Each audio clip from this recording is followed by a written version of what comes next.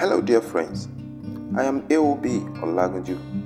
I welcome you to this latest episode of my podcast, which I've titled, What Do You See? What do you see? The year is still new and the year is still fresh. But what do you see about this year? What's your perception about the new year as regards your finance, your spiritual life, your career, your ministry, your marriage, your home, your business? What do you see? This is very important and it's very vital. Where do you see yourself at the end of this year? I like to read from the book of Genesis, chapter 13, from verse 13 to 15, and I paraphrase. And the Lord spake unto Abraham after that the Lord had departed from him, Lift up now thy eyes, and look from the place where thou art, northward and southward, and eastward and westward, for all the land which thou seest, to thee will I give it, and to thy seed forever. You see, until you can see it, you cannot seize it. What you see is what you seize, and what you think determines what you take. Even God will be limited in helping you until you can see with the eyes of the mind what has been made available for your success and breakthrough in life. So, it is our sight, among other things, that determine the limit of our destiny. For as far as your eyes can see, God will deliver for your inheritance. He will not deny you.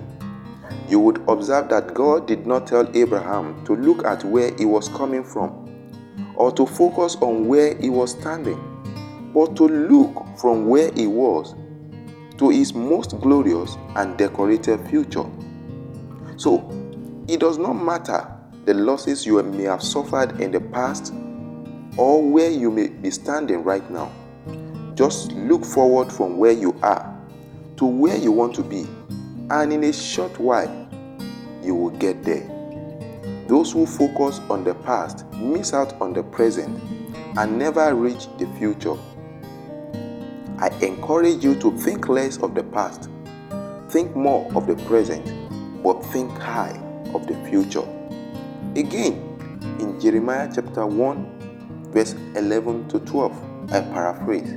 Moreover, the word of the Lord came unto Jeremiah, saying, What seest thou? And he said, I see a rod of an almond tree.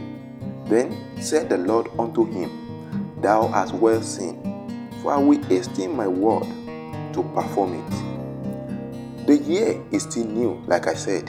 The year is still loaded and pregnant with great and diverse opportunities. But how you see determines how you live, and what you see determines what you seize.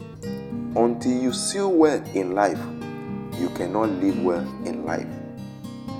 It is my prayer for you that your spiritual eyes will be opened to see the opportunities that God has prepared for you in this new year.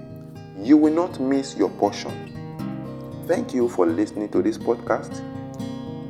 I remain your brother and your friend AOB Olagunju. Until the next time when I shall be coming your way again, keep on changing levels. Bye for now.